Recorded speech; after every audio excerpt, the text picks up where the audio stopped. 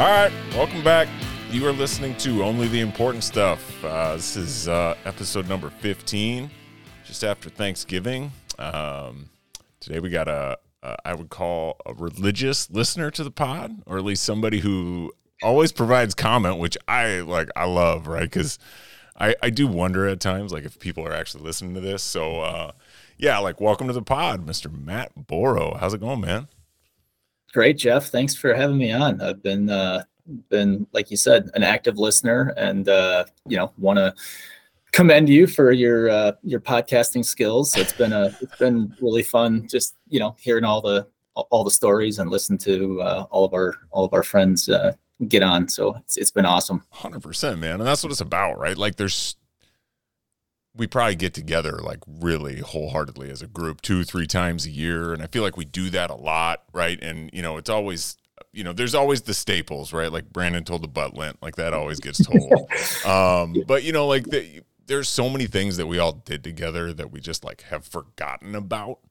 And yeah, For just sure. like getting together and like chopping those up. Those are always so much fun. So yeah, Absolutely. I'm excited to have you on because I think we've got a bunch of good ones. But first, because I forgot to do it with my last guest, what you drinking tonight, if anything? You know what, Jeff? In honor of it being the first night, I think, or at least one of the first nights with the below zero wind chill, I grabbed a Corona. There you go. Just to feel a little bit, a little bit warmer. Try to warm yourself up or put yourself in that mindset. I get it. Well, I'm drinking some bourbon because I feel like every time we text in the summer, you're at a Ron fire. And tell the world about a Ron fire. Yeah. So, well, first of all, I'll set the stage. I've got a neighbor, awesome dude. His name is Ron, right? And he's got just what it sounds like, a fire pit in his backyard. And he's also very, very generous with his liquor supply, and he does like to sip the bourbon on occasion. He likes to share too.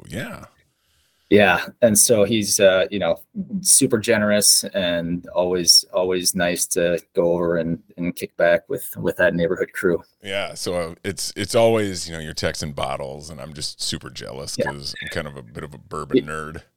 Yeah, so I mean, I'll be the first to admit that I'm not at all like a connoisseur, but he has certainly introduced me to some very nice expensive bourbons, which has been fun to try, because obviously it wouldn't be something I would do on my own. No, but nice to have those. It's nice to have those friends and neighbors that are willing to do that. It's like having a business expense account, like as your neighbor. The guy's like, hey, you want to try this? You're like, well, it's not my money. Sure. Yeah. Well, I know. And sometimes you're like, you're doing the math on some of these bottles. You're like, wow, each one of these drinks is like, it's a lot of money. Yeah, so you're like, man, I'm good with the cheap stuff. Yeah. Well, I always tell him, like, hey, dude, like, I'm like, my palate isn't super refined. So like, I'm not going to like be offended if you don't. He's always, God bless him. He'll be like, nope, this is why I get it. I want to share it. And that's what it's all about. Awesome. So, that's awesome. People like that are the best. I love that. Yeah, it's great. I love that. So just right off the bat, I just want to say, hey, thanks for taking the time. This is awesome. I never know who's going to be willing to jump on or not. So, I was excited to have you on just for a whole variety of reasons, but I think with like all my friends, I kind of go through a little bit of like an introduction of them. So I'm gonna go ahead and introduce the world to Matt Boro. And I think we kind of like first met and or became friends with each other in around 9th grade. Yeah, so I'm gonna actually stop you there, Jeff. Do you actually remember the first time we met? Like met, not maybe became friends. So you might not remember this, but this was the summer, I think. So you moved to Fairmont in, what was it, 7th grade, right? You started. So this would have been the summer going into 7th grade. And I don't actually know that we've actually ever talked about this, but you came with your dad to some open gyms in the summer. Okay. Yeah. Yeah. And I'm like, I was a competitive dude. So I'm like, who is this guy? Like, Sure. shooting around. He looks like he's about my age. Yep. And I was like, hey, you want to play one-on-one? Did we really? Yeah. And so we played one-on-one. God, you probably smoked me. It was fun. Yeah, I think I did. Yeah. But no, No, I mean, I was little. I honestly don't remember. But I remember we played, and it's like, oh yeah, this guy from Jeff, Arizona. He's kind of a cool guy. Oh And my God. I think we did that a couple times that summer, and not really realizing the whole, that you were going to be moving here and all that. But yeah, Dude, that's awesome. You had the tan, the kind of the slick hair, the kind of shaved sides, and I'm For like, sure. who is this guy? Who is this guy coming to Who's this open idiot? Yeah. Where'd he come from?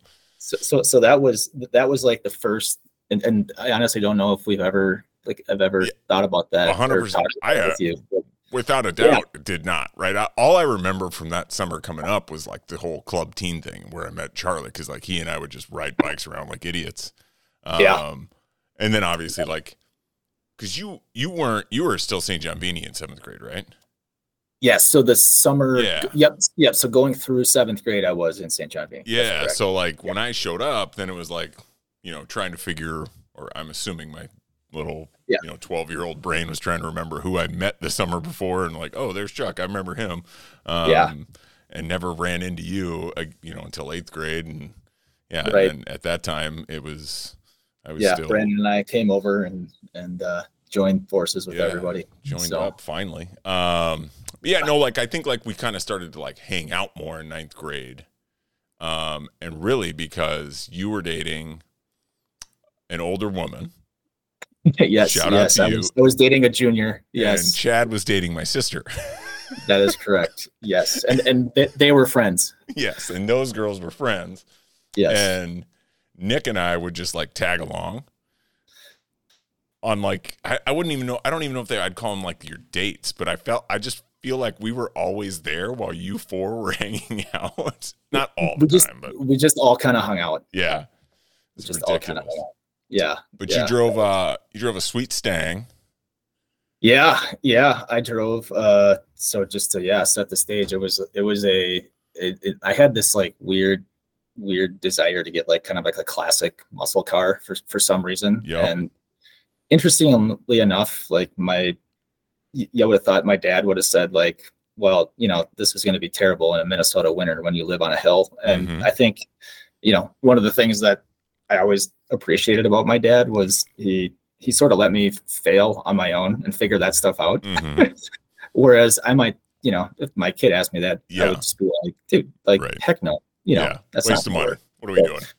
So yeah, I had this old kind of like muscle car Mustang for about 9 months and struggled through the first winter mightily in Minnesota.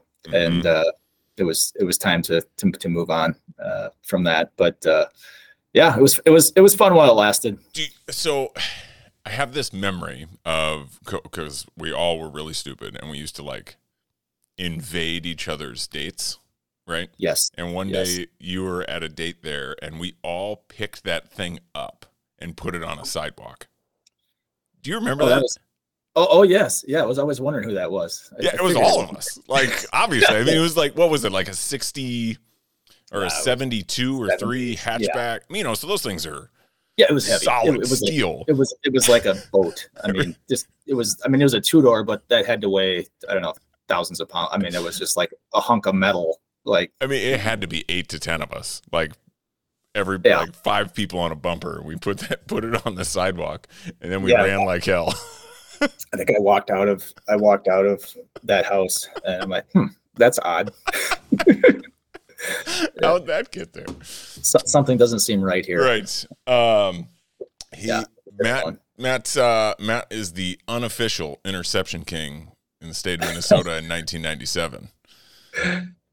Well, I'm sure all of that. I'm sure all those numbers have been broken by now. At least I hope they have. But it was fun, right? We had we had a lot of fun playing football. We had a really fun group of guys.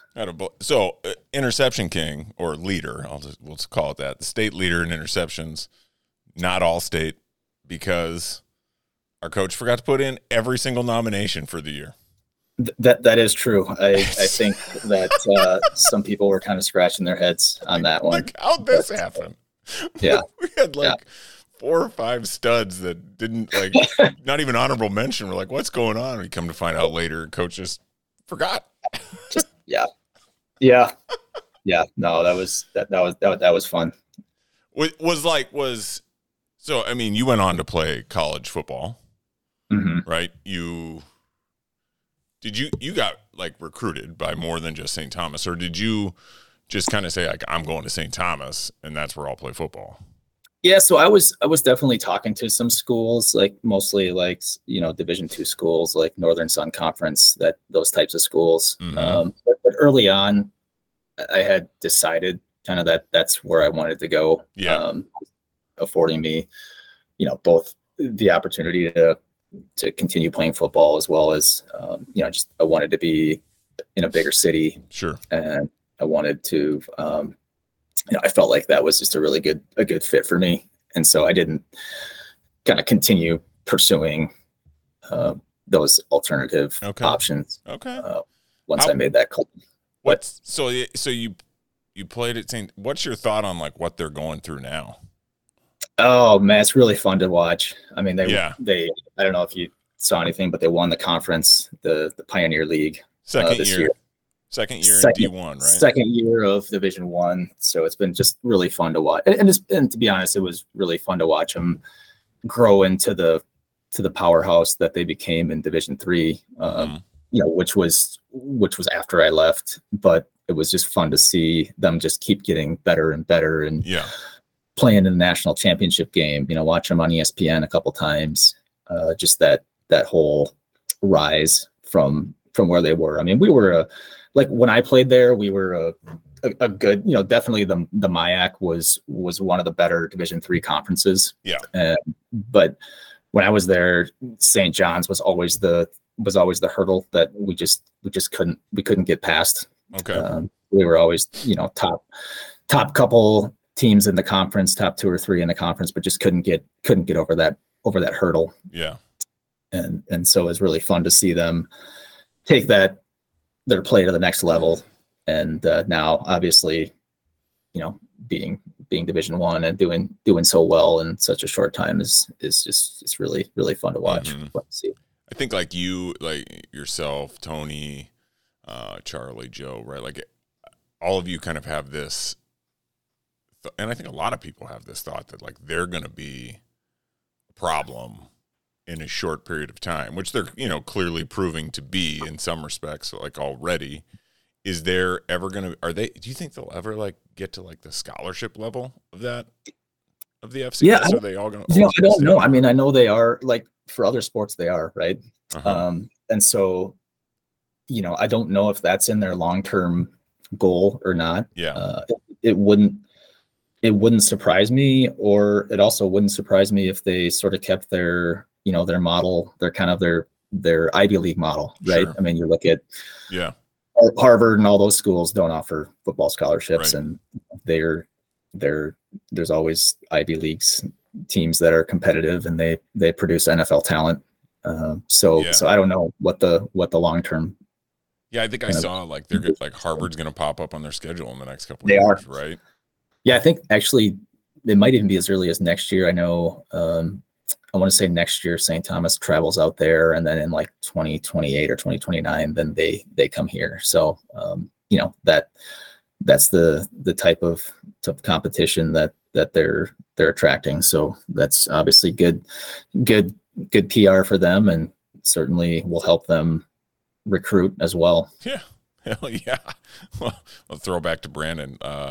Instead of playing the Harvard of the Dakotas, St. Thomas is actually going to play Harvard. playing the Harvard of the Harvards. Yeah.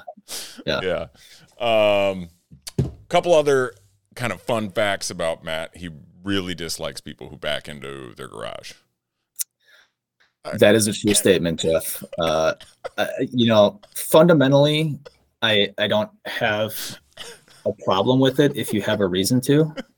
Right. It's just that, sometimes I'll see a neighbor or two backing in at 11 p.m. at night for no apparent reason, and it bothers me a little bit. I'm not gonna I can tell.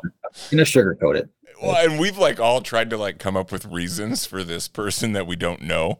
Like maybe they got this going on, maybe they got that going on, and you're just like, nope, absolutely not.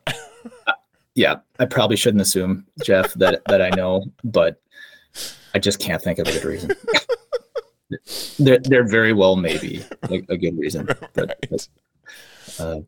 Yeah, like I'm throwing out like all the military ones. You're like, nope, those don't. That does not work in this situation. I don't get it. No, I don't understand. There are things I will never understand, and that is probably one of them. What's your take on putting Christmas lights up early? So I think Charlie and I are in this camp, right? So I'll clarify my position though. Like we've obviously, joked about there is a point that's too early. My position is never that you can't put them up early. My position is always turning them on, right? So, hey, it's a nice day in October. Go ahead, put them up. Just don't turn them on until we get closer to the holidays. That's just kind of my position. Keep the holidays the holidays. Right. Christmas is not a 3-month ordeal. You don't. So you're very anti-Target putting up Christmas stuff in August. I mean, I get it, right? It's the marketing machine, Right. and I get all that. Just it's like it's your house. Like it's like if we had Halloween like 3 days ago, I don't know that I need to see your Christmas lights up yet. That's personal preference. I get it. Sure. But that's just kind of my opinion on that. And if mine are up that early, I'm turning them on. And and I get a lot of shit for it. I know I do. Like from other parents, they're like, "Come on, like already?" And I'm like, "Sorry, like they're up. I'm turning them on. I don't care." Yeah. Yeah, those are individual decisions that it's your house. You can do that, right? Yeah. No, honestly, like I probably do it more for my kids. They just think it's cool to have to be the only house with lights on so early. And, as they get older, I'll fill them in on all the neighbors who have texted me and been like, how can you do that this early? Yeah. Yeah. Also has, I'm not going to say like a dislike, but just has some opinions on large flags that are representative of teams. Potentially. No. And I got neighbors who do it too, and I don't get it, right? Like, yeah. They fly the Wisconsin flag, and okay, you're from Wisconsin, we're close, I get it, but just come on, man. Like, well, I think it's funny when people will put them out. Like if someone moves in from another state, right? They'll put this huge college flag out on a Saturday, right? And then the NFL flag out on a Sunday, and then it's gone. Just saying like, okay, I'm from here. This is where I'm from. It's like, oh, right. What right. What are we doing? Yeah. Like, what's the point? Like, are you looking for a fight or an argument, or is that your attempt to try and get conversation going about it? Cause you really I don't understand it. Right. Yeah. Just like, I don't understand wearing jerseys as adults, right? Like I don't get that level of fandom. And that's what that is, right? It's just this intense fandom from people that I don't understand. Yeah. I don't understand it. And it always seems to be certain schools, right? or certain geographies, parts of the country. 100%. Right. Cause you went to school at Notre Dame, right? Right. Like that's one of those powerful brands that everybody recognizes that you could do that, right? And be an ass and throw a Notre Dame flag on the front of your house and just advertise it for the whole world to see. But you don't. right? Like, have That's some class. yes, that is true, Jeff. That could be something that's something I could do, and then I choose not to. Yeah, I'm gonna buy you a big Notre Dame flag for Christmas. Hey, I'll take it. And I'll put it up in my we'll basement. see if it gets up someday. Matt also will scold me for buying lottery tickets. Look, I'll be the first to admit when it was over, what was the last one, $1 billion and change, that my wife spent a decent chunk of money on them. So, and I did scold her, and I think I told her, like, you have a better chance of getting bit by a shark and struck by lightning the same day or something. I don't remember what I said. Yeah. But it's fun though. It's right? fun. Like, if you look at it as entertainment, it's like, it's no different than absolutely any other. And that's how I look at it, right? Like, I don't ever spend more than $10 on them, right? Like, that's 2 coffees if you're out and about, like doing something stupid. And I'm not, taking half of my paycheck and banking on hitting the lottery, right? But it is fun. And I think, like, when it gets to those levels, like, if you're not throwing $2 down, like, you're just selling yourself short. Like, you never know, man. Anything can happen. Like, just obscene levels of lottery winnings, right? Right. When it gets that high. Which I don't understand that either. Like, if you're willing to throw down $2 on $1 billion, why wouldn't you be willing to throw down $2 on 500 million? I know. I think it's the psychological aspect of it where people get really fired up when they see that headline. Yeah. Matt's the quickest kid I've ever met. Throwing that out there, Matt. You're the quickest, like, side to side movement human I've ever seen. I know there are quicker people out there. But who were we playing? Jackson? And we put you on. You were guarding Dunleavy that day, and you guarded Bobby Johnson a little bit. I feel like a little bit, yeah. I think I mean, shut him down. Shut him down. Yeah, so I won't make any claims about my basketball skills, but I took a lot of pride in my defense. Hell yeah, hell yeah, man! Like. That was, I remember my dad, like, that was one, like, my dad, because I think, like, you and Melo kind of, like, drew those 2 assignments. Yeah. And those guys were good, right? Like, Bobby played D2, Dunleavy made the team at Augie, right? Like, and they were a legit team in state that you guys, like, locked them up. They didn't know what to do. It was fun to watch. That was fun. He was proud of those moments, for sure. Yeah. Sure. We had some, we had a pretty athletic team. It was fun. Like, just running with everybody. It was fun. We had like you said, a crazy athletic team that wasn't good at basketball. Like, when you think about it, right? Like, we didn't have, like, basketball players. We just had a bunch of athletes that went out there and battled. We had good athletes. Yeah. I was deliberate in the term athlete. Yeah, 100%. 100%. I mean, like, Joe could play, but, he broke his shoulder every other day. So he was never on the court, I felt like. Yeah, he had a frequent visitor card at the orthopedic surgeon, I think. Got his punch card all punched up. Next surgery's free. Joey. Yeah, exactly. And then, like, one of the last, like, fun ones and/or funny ones. Showed up to a football practice wearing duct tape. You got to tell this story because this is good. So I just want to make sure that it's the same story, and then I'll tell it if it is. Is this when I got injured? Oh yeah. Off? Yeah. Okay. Yeah. With the bike. Yeah. So okay. So I'll tell the story then. We were in the parking lot, the mall parking lot across from your house. From my house. Yep. Because we were the only two there. Right in the heart of Fairmont. Everybody else had gone home. Yeah. And so one of the kids that we went to school with in our grade had a Honda 650 dirt bike. Yeah. And I'm like, hey, you mind if I just take it around the mall? And yeah, sure. Why not? Right. So, I put a helmet on, responsible, whip that thing all the way all the way around the mall, and then from like in front of your house, Yeah. and then come back Cruising. back in front of your house. And what they don't tell you is that those things don't stop on a dime. Right. Right. And mind you, I had zero experience. Okay. That was on going to be this. one of my questions. Had you ever ridden one of those before? 0 times. Holy Zero. shit. Yeah. And so, we got close to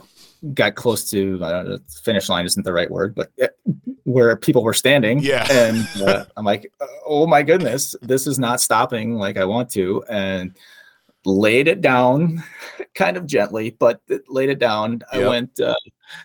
I went, I don't know, probably 10, 12 feet across the concrete, literally skidding Yeah. on my knees and my arms. Yeah, It's the middle of the summer. It's the summer, Yeah, right? you're It's wearing like- shorts. Yeah, it's right before football season. And so, it's 85 degrees out. And Mhm. I remember going to your house, Yeah. and your mom was like, oh my gosh, what happened to you?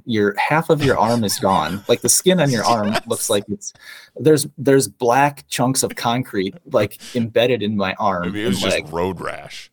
It was the worst. And fortunately, it could have been worse, right? Right, I mean, 100%. it could have been a lot worse. Obviously you think through, broken legs all the way on up to everything, Mhm.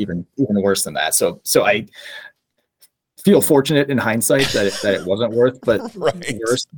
But I did have an awful case of road rash, Yeah. and so fast forward to.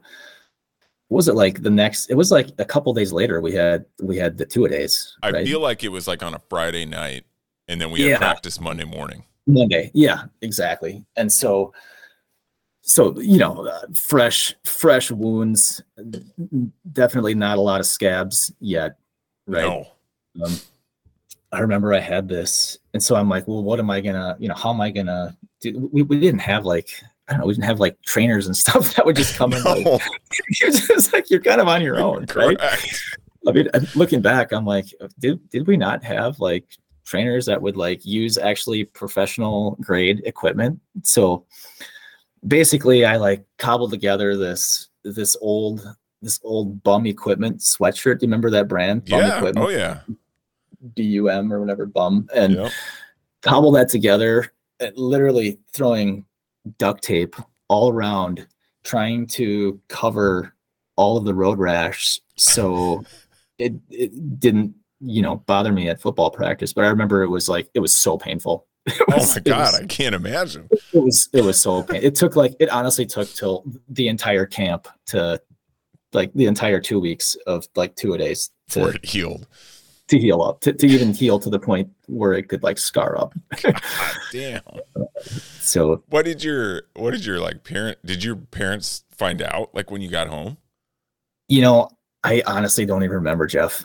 I don't remember.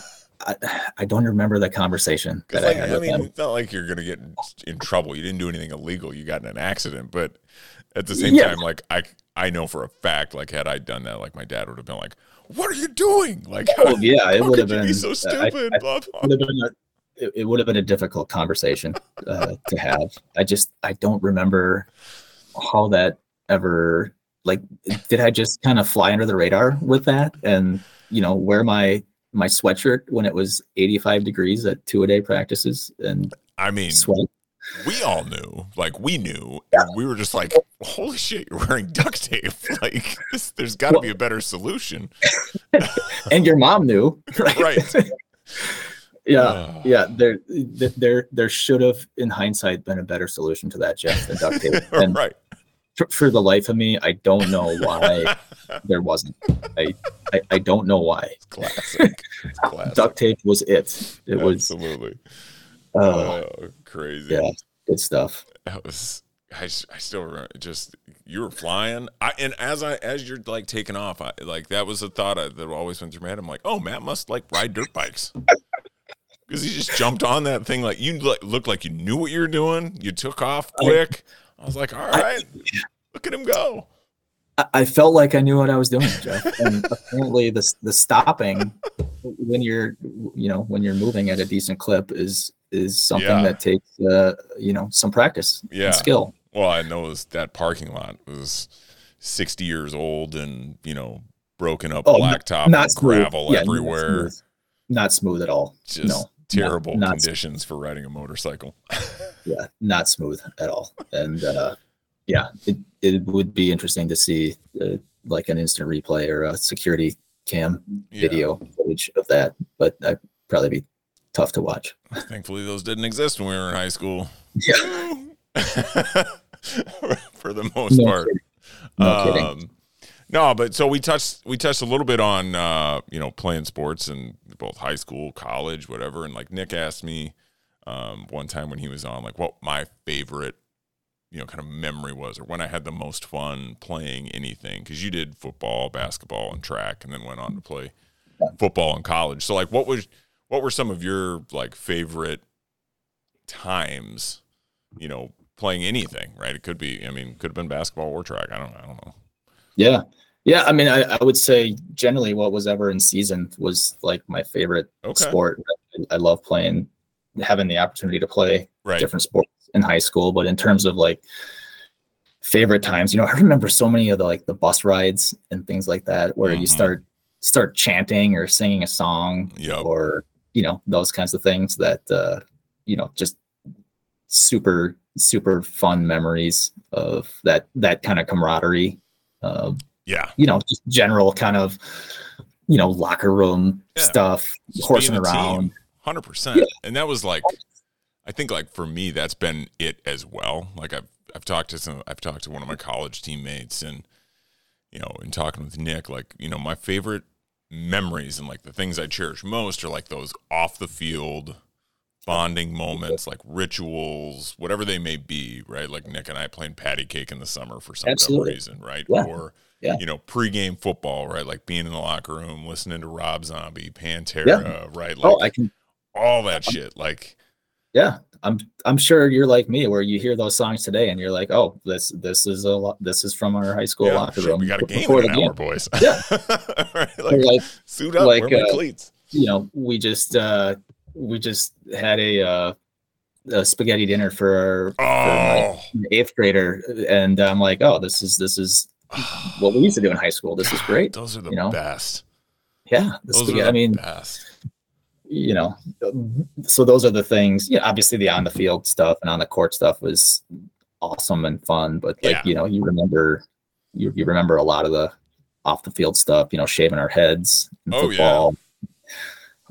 Just all that stuff that just makes it so much fun. Absolutely. Yeah. And you got 3 kids now who are balls deep in sports. Yeah. Yes, we are. We are blessed with 3 healthy kids, all of whom I'm extremely proud of. I've got an 8th grader, a 6th grader, and a 4th grader. So 2 boys older, and then my daughter is the youngest. So I think knee deep is probably the right word. It's a lot of work, but I can't think of anything else I'd rather be doing at this stage. It's such a short window in the grand scheme when you're really raising them and can really influence them and spend time with them. And so, I try to keep that in mind and be as involved as I can. Obviously there's, certain days can be challenging, as any parent can attest, but it's fun. It's fun. We're having a blast, and my wife is awesome. And, obviously, just loves being in the moment as well with the kids. Yeah. So, and it's something I wrestle with, right? Because like I know you, Dwyer, Tony, like you guys you're all kind of like further down the road with respect to how old your kids are and like their stages they're at athletically and what they're involved in, and like being kind of behind you in that scenario, like seeing how much it is so early is just like, it blows my mind, right? And obviously we didn't grow up with that, No, You know, it no, was it was whatever different. season it was, we played and that was it. And, you know, you go do whatever. Do you, like, what's your take on all of that? Like, do you think it's too much, or it's actually beneficial and you see like their growth, or I don't know. Yeah. So I think, I do have some opinions on overall kind of youth sports. I think Mm-hmm. I'm strongly against specializing early, Mm-hmm. like just super strongly against all of that for, Yeah. whole host of reasons, right? Um, you know, Injuries, socially, just, I mean, you go down the list, right? Yeah. There's a lot of reasons. And so, the Tiger Woods of the world are much more exceptions than the norm, For right? sure. For sure. Um, and so, but just in general with youth sports, I think sports are really just good for kids in Yeah. general, right? And so a lot of life lessons that they can learn how to fail, learn how to compete, learn how to be part of a team, learn how to work hard in practice, and all that kind of stuff. So Yeah. fundamentally, I think it's good. Yeah. It obviously looked a little bit different, just the way youth sports were run back when we were growing up. Mm-hmm. But you know, fundamentally, I think they're a great outlet, for kids to Yeah. channel their energy. And there's always parents that push their kids too hard, but For sure. it is help, trying to find that balance between pushing them and everything else that you want them to be able to do. Right. Right. So, and I guess that's kind of like, do you ever feel like you're pushing them into it, or are they like chomping at the bit, like, Dad, I want to play, Dad, I want to play? Yeah, so I never want to like make them feel like they have to do Yeah. anything. Right.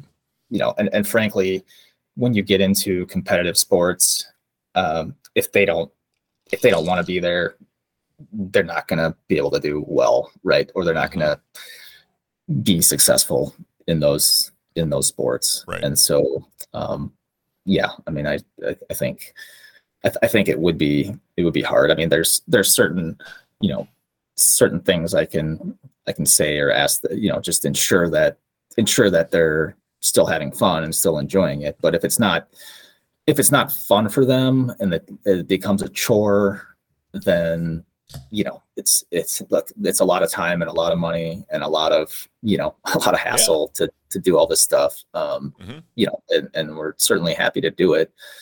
But if it's not fun for them, or it's not, and obviously it's not going to be fun all the time. Sometimes you're gonna have to work hard, and you're gonna probably learn some tough lessons, and you're gonna get tired. There's gonna be nights where going to practice isn't the thing you want to do. But again, that's kind of part of life, right? If you want to do something, then you've got to put in that time and be a part of the team and all of that. Yeah, I know. So like Jack is, he's kind of like just getting into it, right? And he's had these moments where I feel like I kind of have to like nudge him. Right. And part of me like wrestles with this. Am I pushing him into it, or just kind of helping him understand what it takes? Right. And that's kind of where I think I'm at, right? Is like trying to help him understand, like, look, like if you want to be good at this, you have to work at it, son. Right. Yeah. Like you're not going to be Justin Jefferson or Steph Curry or whomever, right? By waking up and showing up. Like you've got to go play catch, whether that's with me or a friend. You have to practice dribbling. You have to, like, yeah. I'm not, I don't like force him into the gym for an hour. Like, just go work on it for 10, 15 minutes, then go play with your buddies. I don't care. Right. Yeah. Yeah. I think that's one of those where, as a parent, you think just having them work on it for 10 or 15 minutes is like, hey, that's great. Go work on it. But like, as a kid, I think, sometimes they just want to go play with their buddies or play 100%. video games or do whatever. Um, and so it's that balance of pushing them too hard to make them think you're doing it because it's something you want to do versus something, they want to do. And so that is it's something that plays out. You'll, I think, see that it'll play out more over time when you start getting into, more the travel sports and all of that. And you have tryouts and things like that. And, it becomes like somewhat like school can, where kids are inherently, I think, competitive with each other. Yeah. Right. And so, if they don't make a team or don't make a team they want, then maybe that'll be, motivation to work harder. But maybe, for some kids, they're fine being on a certain team or not making a team or doing a house league. And that's totally fine too. Right. 100%. Well, yeah. And especially young, right? Like totally. I don't care what you're doing. I just want you to do something to try and get better at stuff. Right. Yeah. You want to, like I said, I mean, I got him a guitar. You want to practice guitar? Go for it. You want to, play catch? Let's do that. You want to, dance? I don't care. Like, do whatever, man. Like, you got to do things to get better at them. Right. Yeah. So, yeah. I was admittedly a little bit disappointed that my daughter didn't do basketball this year, but she's a fantastic dancer, loves dance and gymnastics and all that stuff. And you know what? She loves it. I'm absolutely supportive of all of that. I admittedly cannot coach her one bit or help her at all. Right. Like negative, like I can't do anything. Right. But she loves it, and that's great. And she knows what she likes, and she's laser focused on that and committed to that. And so she kind of figured that out early, and she still does other kind of activities, maybe not as competitively, but that's what she's passionate about. It's what she likes to do, and so absolutely go for it. Right. I'm not offended that you don't want to play basketball. You should do what you want to do. Right. 100%. And like, as parents, right, and the constant runaround, I think like dance is the worst one to be in. So I'll say this about dance: it is very time consuming. Yeah. And so there's that aspect. I mean, because they don't mess around, right? Like they've got their hip hop classes, they've got their competitive class, they've got their classical, they got their ballet, and they're different days, different times. You have to pay for each one. Then there's a recital, all the costumes. It's insane. Jeff, you know more than me about dance, and I will thank my sister for this, right? Like, I grew up with that in Arizona, and I mean, it's crazy, right? Totally. I mean, you nailed it, right? It's all the different dances. It's small groups. It's solos. Yes. It's competitions. It's recitals. It's it's outfits for this. It's all that stuff. And they know what they're doing too. They get their hooks in. And they start like getting you in, and they because to them it's a business, right? Like they know how to get you in. It's their business, right? And so the more classes you're in, the more money they're making, and they're not shy about encouraging you to join as many as you can. Oh, yeah, no, I mean, she loves it, and it's fun seeing her compete in that. So how do you guys break that up, right? Because like you and your wife are both professionals, right? So, and you've got, I'm assuming it's different directions every night, right? Yeah, basically. So I would say so I coach my 8th graders team. I coach Noah's team. I'm the coach of that team. And so I'm pretty much locked into that, like committed to that for the season right now, his travel team. And so if he has a practice, I'm there. And I would say, for the vast majority of the dance stuff, Colleen, my wife, will cover. Just it's more, it's more her area of expertise. She can help her more with all of that. But certainly if she needs to get picked up or something, that I can handle that. But I can't help put her eyelashes on or that stuff at this point. So you can brush the hair though, right? You can brush the hair. So I'll defer to my wife on that one. Like I brush my daughter's hair and I feel good about it, but there are times when she's like, "Can you braid it?" And I'm like, yeah. I'm like yelling upstairs. I'm like, Jen, she wants to braid today. Like, I'm out. I don't know what to do. Yeah, so I'll admit that none of that is my strong suit. No, I just it's so boring. I try. If I need to learn, if it's mission critical that I learn how to do that, I will do it. Hey, YouTube, right? They'll teach you how to do anything. So absolutely. There you go. And you have 3 kids, right? Like we talked about this. Like why 3, right? Because I asked Brandon this, right? And I think like in our group, it's kind of like split. Like we've got a couple with 3 and a couple with 2, and the people with 3 always want the people with 2 to have a third. That's true. And I feel like it's because you want us to join you in misery. I'm kidding. Yeah. No, I think. What went into that? Did you always want 3? Did you want more? Did you want less? I don't know. Yeah, I don't know that we actually like settled on a number before we planned on having kids. I think certainly more than one, right? Mm-hmm. At least that was kind of mutually desired, and then it was kind of see how it goes. Sure. And we're blessed with 3 healthy kids. Yeah. And it's fun. And so when you had Noah and James, right? We had the 2 boys. They were 19 months apart. Yeah, that's the same thing we did, and they're intense. They're just intense, right? Like they've got a ton of energy. Super intense. Yeah. For a while, it felt like you were going to a hospital or a doctor every other week.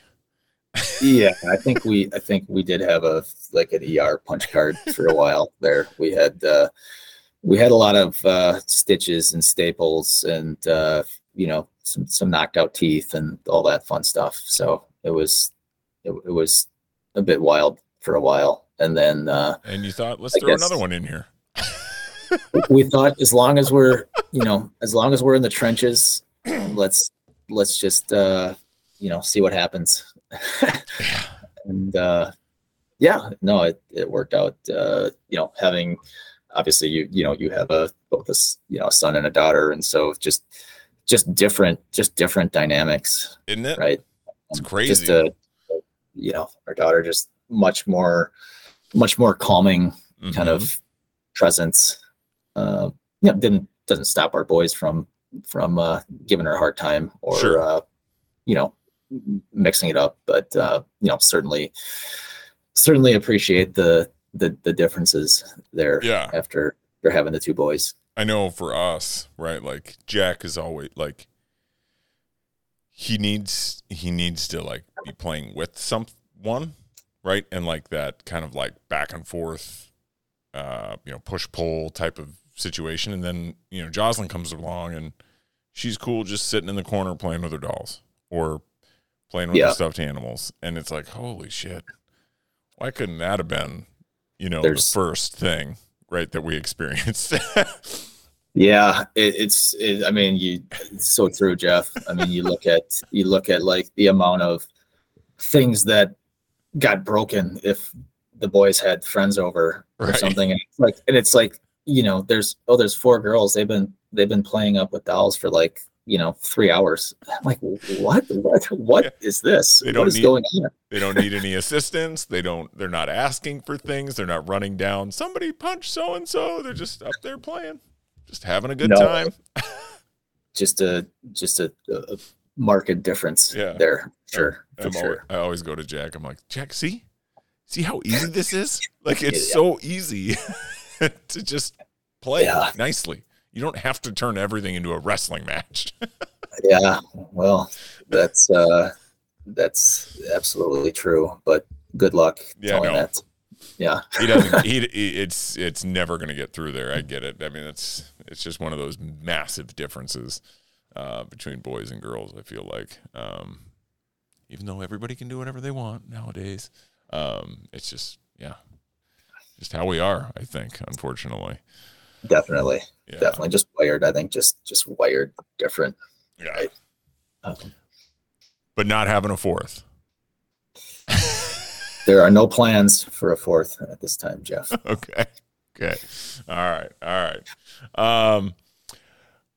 Hey, like, so, a couple of the other guests that have been on, Chuck, Nick, right, like myself, like we've touched on and talked about in the past, like some of the losses we've experienced, right? And, unfortunately, right, like you have also experienced, some significant loss in your life, right? Yeah. I would say like at an early age, which is kind of tough. I shouldn't say kind of, it's just tough, right? It's tough all the way around. And, and we've never really talked about it, which is stupid. It is. Yeah, we haven't. That's true. We have not. And, I'm guilty of just kind of like not wanting to burden others with it. Right. And so I unfortunately don't ask my friends about it as much as I should and everything. But, I mean, fuck, as we've, it's just hard. Right. But you lost your dad and your brother at a young age. Right. And, a few years apart, right? Like you were what, 26 when your brother passed away? So that's right, Jeff. I was I was, I think, 26 when I lost my brother. He was 23. Lost him unexpectedly. And then I think it was less than 3 years later. So 2.5 years later, so a little between 2.5, 3 years later, lost my dad to cancer. Okay. So I was in my mid 20s and late 20s when I lost my brother and my dad. Certainly things that impact you in so many ways. Right. Yeah. And I mean, so like, that's kind of like my first question is, right? Like, how did that impact your life other than obviously just it's tragic and, incredibly sorrowful, but, Mm-hmm. did it like change your perspective on things, make you like act differently? I don't know. Yeah. So, I mean, maybe I'll talk about kind of how I dealt with it. Yeah. And then 100%. some of the things maybe that I, learn from it. Sure. First of all, just comparing the two. I hate to use the word, comparing, but very sort of different experiences dealing with the loss of my brother versus the loss of my dad. For sure. As I mentioned, the loss of my brother was very unexpected. That was something that happened. Right. Yeah. And I think like as as kids, we never expect to, like, you expect your parents to pass away at some point. Right. At some point. Yep. Right. Like, you don't. Exactly. And as parents, like, you don't expect to ever have to bury your children. Right. Like, for sure. So I think it was really as hard as it was on me. I'm sure it was 5 times harder on my parents. Sure. To bury their son. But yeah. So I mean, I had to, really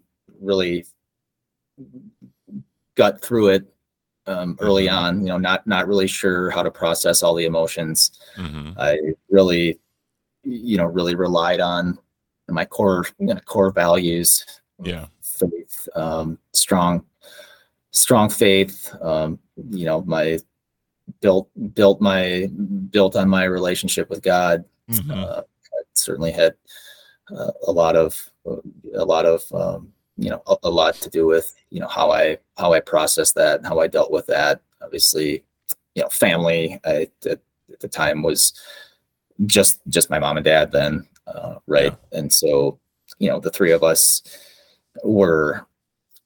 had to sort of grieve together. Sure. And kind of figure out how to navigate life going forward without without my brother and their son. for me, I know one thing that's always been an outlet for me was just kind of exercise and overall health. Yeah.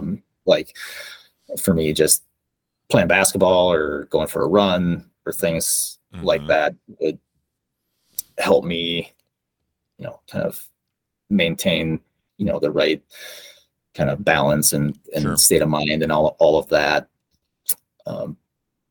And so, we dealt with it as a family. Obviously, early on, it was really tough. I think the first Christmas we went to, we did something like completely different than we would normally do. Yeah. Right. So I think we went to like Jackson Hole in Wyoming, and did some skiing and stayed in the lodge out there with it was my mom's sister and her family and my cousin.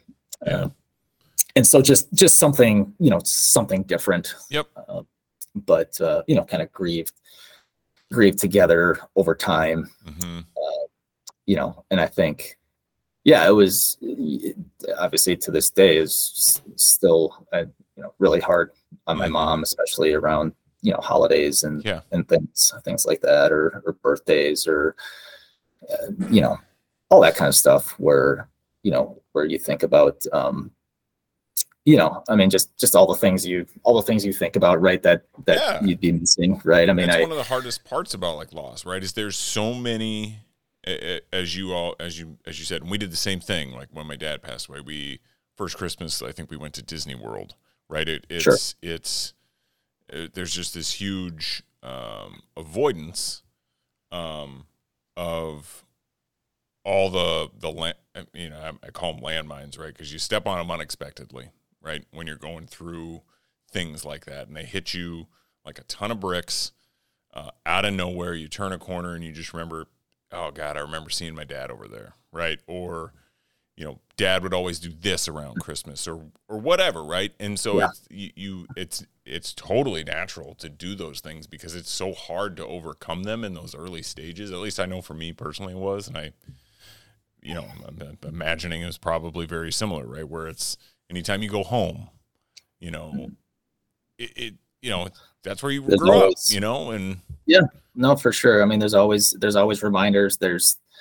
There's certain songs, if I hear them and they come on, like, I'm gonna have a hard time, right? I'm just gonna, I'm gonna need a moment to just kind of collect everything. And, I think all of that is part of the healthy kind of grieving process, right? Nobody wants to just stuff it away and forget about it for the next 50 years, right? It's important to kind of have those triggers and those memories and those things that and there's also things that just kind of cause you to smile and think, gosh, this is something I know my brother would appreciate, or all of that kind of stuff. But and just to sort of contrast that with with my dad, he had some fairly significant health problems probably in his early 50s, and then in his late 50s, I think he ended up passing probably like a month or two before his 60th birthday.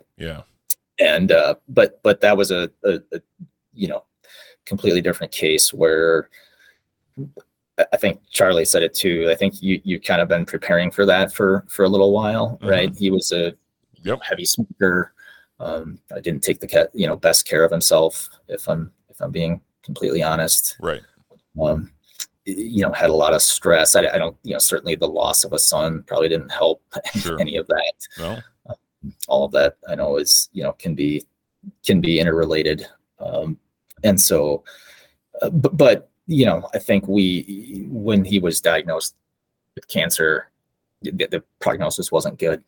Right. And so, you can sort of grieve for a period. You start the grieving process, right? And I was fortunate or unfortunate, depending on how you look at it. But I felt like, I had a little more closure with my dad.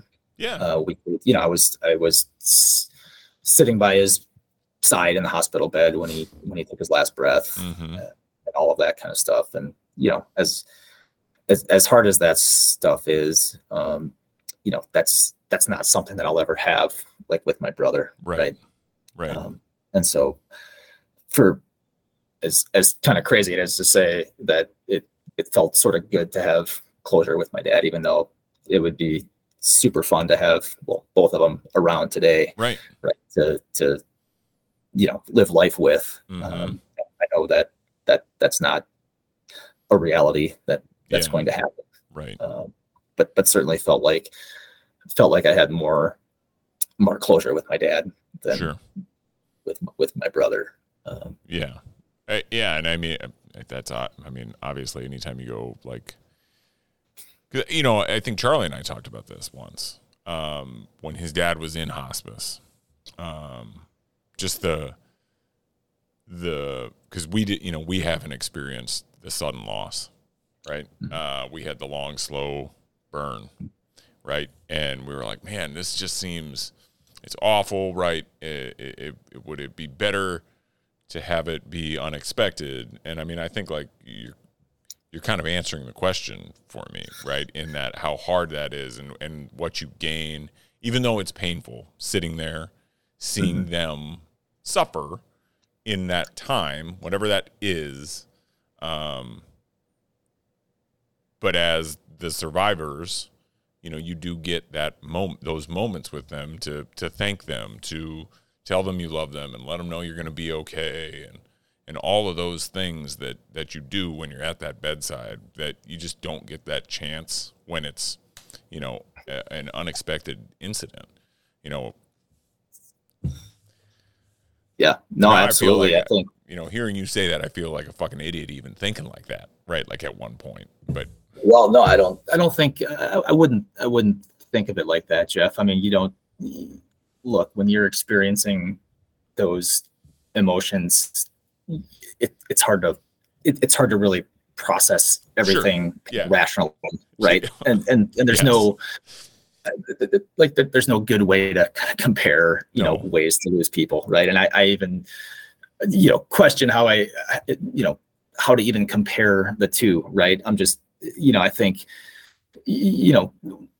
just going back to one of your podcasts, I think when you were talking to your brother, right? Like, great podcast. Your brother sounds like an awesome dude. He's perpetually 5 years older than me, but I'm glad he's finally. Yes, he just had a baby today.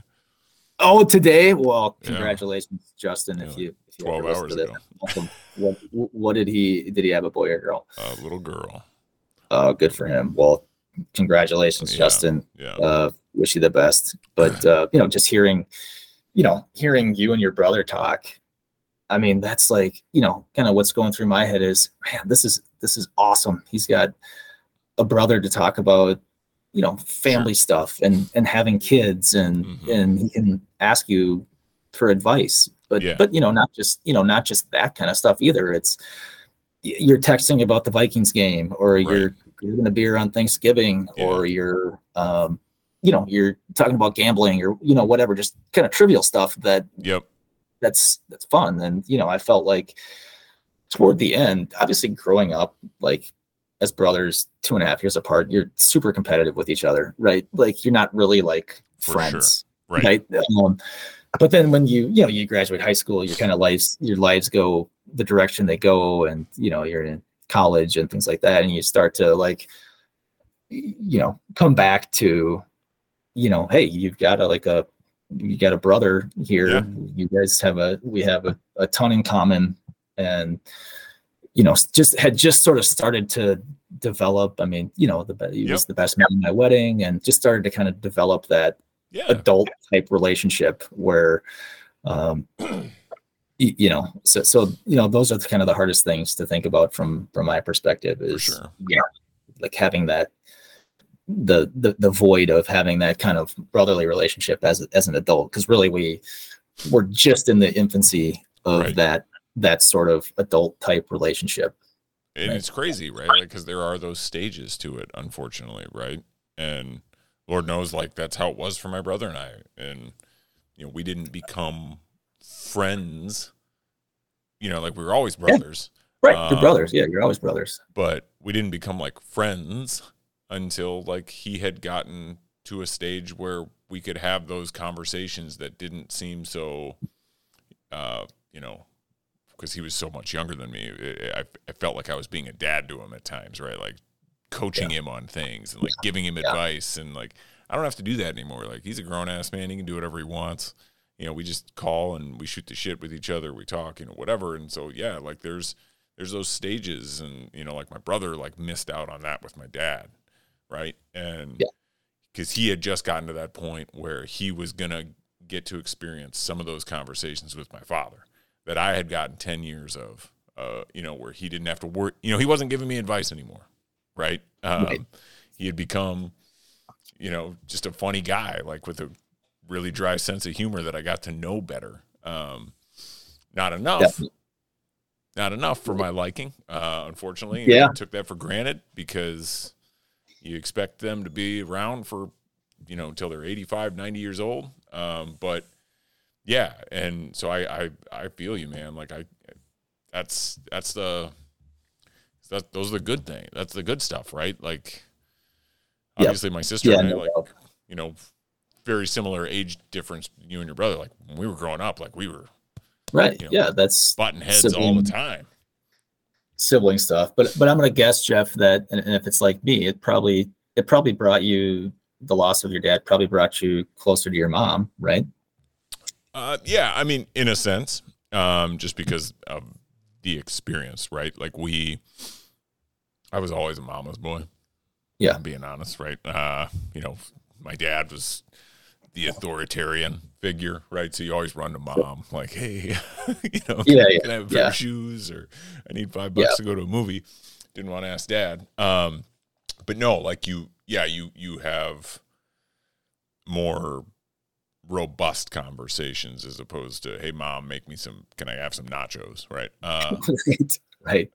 You start to get more in depth, and you know, like we went to therapy together, like after my dad passed away, right? Like she wanted to do that with all the kids, and like, you know, just understanding, because I didn't understand their relationship, right? Like what child does, right? Right. It's part of like me wanting to do this for my kids, and the odd event that something terrible happens, that they can hear from me, you know, about my wife, and, you know, she's been on and I'm going to have her on more, you know, and they can hear our stories, right? And like understand like what our relationship meant to us and stuff like that, right? I didn't know those things. It's just mom and dad. Yeah. That's your perception as a child. Right. It's hard for kids to like understand those kind of, you know, more abstract concepts. Right. Like that you guys like each other? You love each other? What the hell? I thought you were just these two people who were raising us. Yeah. So yeah, we definitely got closer. I'm assuming that you did as well with your mom, right? Yeah. Yeah. I think for sure. And just, you know, her, you know, the way she lives her life basically, you know, revolves around being able to spend time with, you know, my family, sure, and my kids, which is awesome. You know, she's great with them, and she helps out a ton, and they always love going to, you know, visit grandma's house in the summer, and you know, doing all that fun stuff on the lake and all of that. Yeah. So yeah, I mean, you know, I would say probably brought us closer. For sure. And certainly kind of, you know, as you look back, I think you had asked earlier, like, what did I learn from it? You know, I would say I learned a lot about myself and just resiliency, you know, how I, you know, deal with things, and just for me, the importance of my faith and my family. You know, and as I guess, as I think about it, you know, you always put in perspective that a lot of times things happen that are just out of your control, right? And it's how you react to those things that ultimately is going to define you and help you move forward, right? Yeah. You know, so that, you know, all of those are kind of main main takeaways that as I look back and look at kind of what I've learned. Also, I think if you just think back about like timing, it really, like, both of those really sort of changed the trajectory of my life and the timing of things. I ended up, after my brother died, I ended up going back to grad school full time for my MBA. Went to Notre Dame. Okay. And so, probably, I don't know with 100% certainty that I would have done that had circumstances been different. It's certainly something like that had me thinking about making maybe a bigger change or doing something more out of my comfort zone. Yep. From that standpoint. So, and then obviously the loss of my dad. I think just when you think about, I think you had mentioned even on one of your podcasts how when your dad, I don't remember if it was when he got sick or what, but it changed the timing, or it got you thinking more about the timing of when you're going to have kids. Right. And so, I mean, like, Noah was born basically 9.5 months after my dad died. Right. Wow. And so, all of those things, like going back to school, the timing of when, like, can really impact the trajectory of your life and all of that. I mean, it's natural, right, to like put those things into perspective when they occur. That just make you think like, all right, that, I gotta go do this. I gotta, because tomorrow's not guaranteed to any of us, right? Like, no matter what the circumstances may be, right? And you said, you were talking about like kind of like your resiliency and whatnot, and right, and like how you react to things. And one of my friends, talked to me a while ago just about like, it's a choice whether or not you want to be a victim or whether you want to like master your domain, right? And there's no right way to go through anything. Right. And Lord knows I'm guilty of it, right? Like when my dad passed away, I went self-destruction mode. Yeah. Right. Like I started drinking harder. I stopped working out and eventually got sick. Right. And like succumbed to it all, and then realized, shit, this isn't good. I need to like clean myself up here and like get back on track.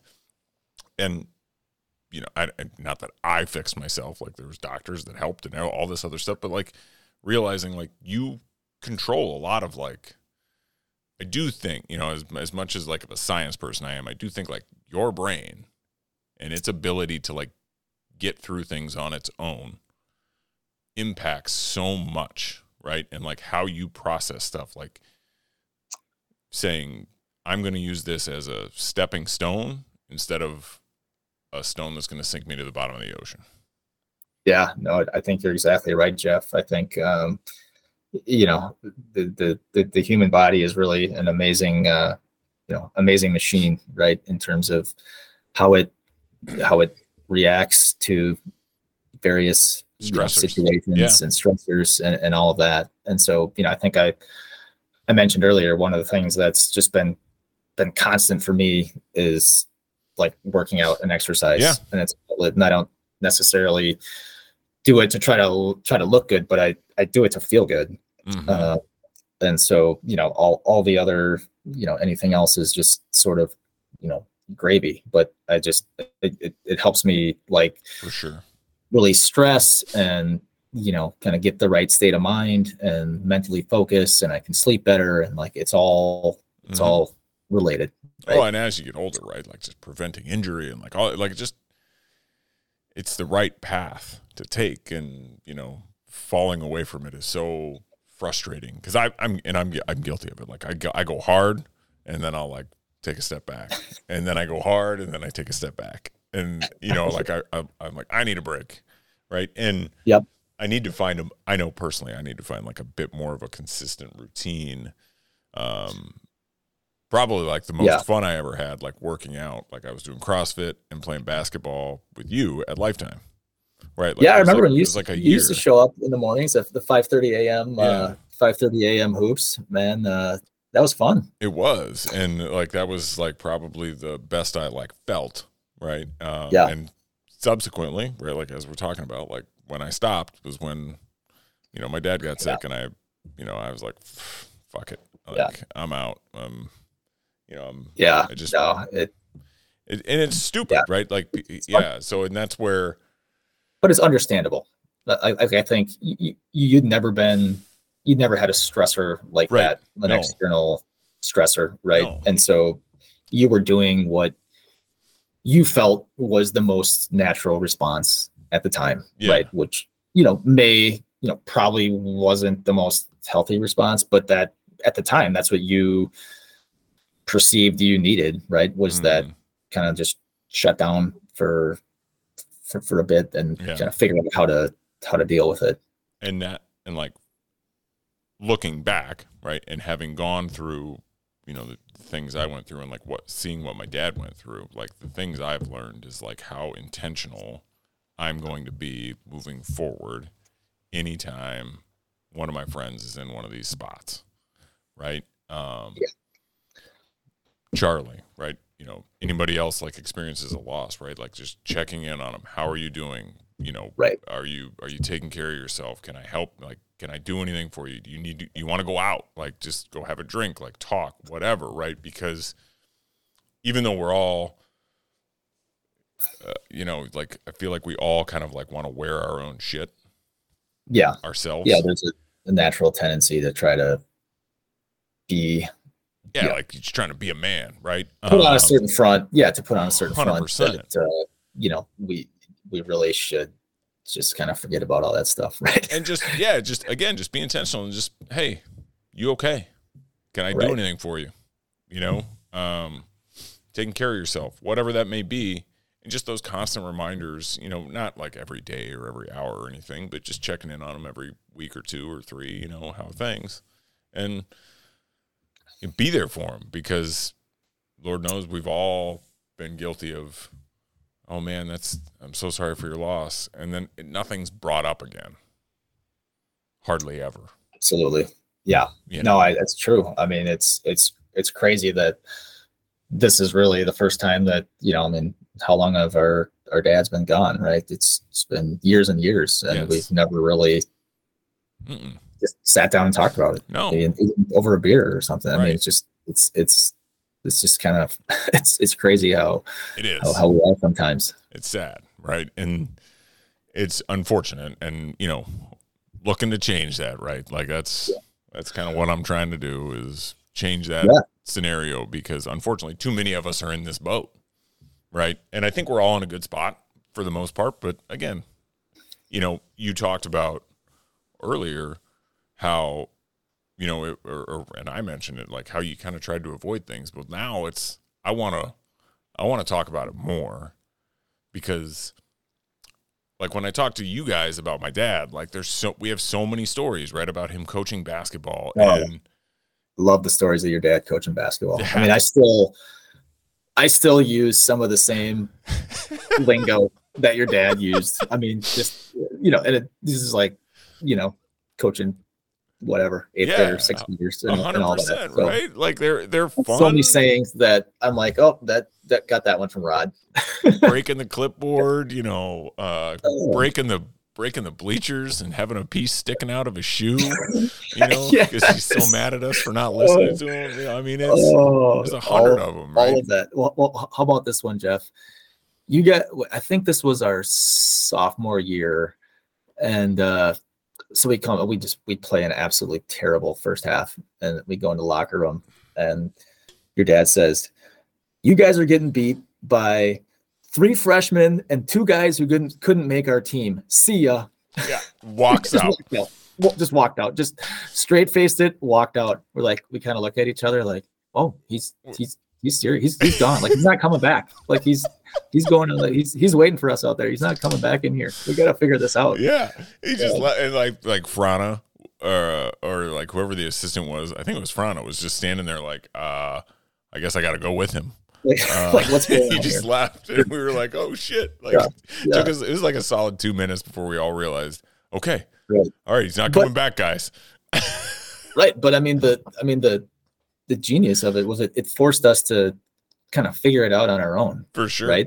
I mean, like he could tell us that we're not playing deep. Like we already knew all that, right? Like we're playing terrible. We're not like playing. We're whatever, all this stuff. But like sometimes it's like, hey, you guys just got to figure it out.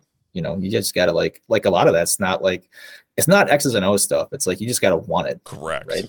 Correct. And that's, you know, half of being a coach is figuring out how to motivate people. Yeah. Well, and that was his thing. That was like, because he'd talk to me about it, right? I didn't play much as I maybe would have wanted to or whatever, you know? And so, like, he would talk to me and he's like, God, you guys are so goddamn talented, but you just, like, forget what you're doing for, you know, half of a basketball game at times. He's like, it drives me bonkers. And that's exactly what that was, right? As he walked in and he realized, all right, these guys are, you know, they're, you know, one of the best football teams in the state. They're just a bunch of stud athletes. I can't talk to them about basketball. I got to go in there and insult the shit out of them as politely as possible. Get them fired up. And he motivated, you know, and it worked. Yeah. Right? He motivated the hell out of us, right? And that's I remember, to this day, I had, you know, being a guard who liked to drive, he would always say, you know, Boro, where is every coach in America telling their kids to put their hands, you know, up in the air, right? Yeah. Then throw a bounce pass. Yeah, got it, coach. Makes sense, right? You got it. My bad. Yeah, like it, you know, one would get tipped or something. I had to hear that one at least twice a season. Oh God, so, how much he'd get on Brandon about rebounding. God, just like box a guy out, like you no one broke a tackle on you all year in football. You can't box that 130-pound, you know, forward out. Like, put a body on him. That's your thing. Oh, yeah, it's classic. Just running up the corridor, like, you know, just hearing a "dang it," you know, coming from the sideline. Oh, darn, you gotta like, we could probably do this better. Yeah. Or like, run it. I don't know. Yeah. So it's just, you know, I want to talk more about about this, right? Like with it, you know, with everybody, because we all have stories from whether we're children hanging out at houses and like the parents come in and, you know, yell at us or do something or, you know, buy us pizza or whatever, right? So for sure. That's kind of my thought process, man, because I want to get past the avoiding those things to talking about them more, because they're good memories, right? Like, and for sure, we shouldn't avoid this stuff. No, absolutely not. I think, you know, we have obviously everyone goes through things in life, and you know, I think it's really important to talk about this stuff and just be open with it to the extent that you can. 100%. All right, Matt. You got anything else you want to pop off on about tonight? Or this has been fun, Jeff. All right, absolutely, it has, dude. This has been great. Well, thank you. Honestly, like from the bottom of my heart, man, thanks for taking the time. It means the world that, you know, you came on, you talked about, you know, all the stuff we talked about tonight, because we haven't done that enough, and so I appreciate that. And can't thank you enough. Yeah, and to everybody else listening, man, like, share, subscribe, all that stuff. Matt, love you, brother. Take care of yourself, and until next time, be good, everybody.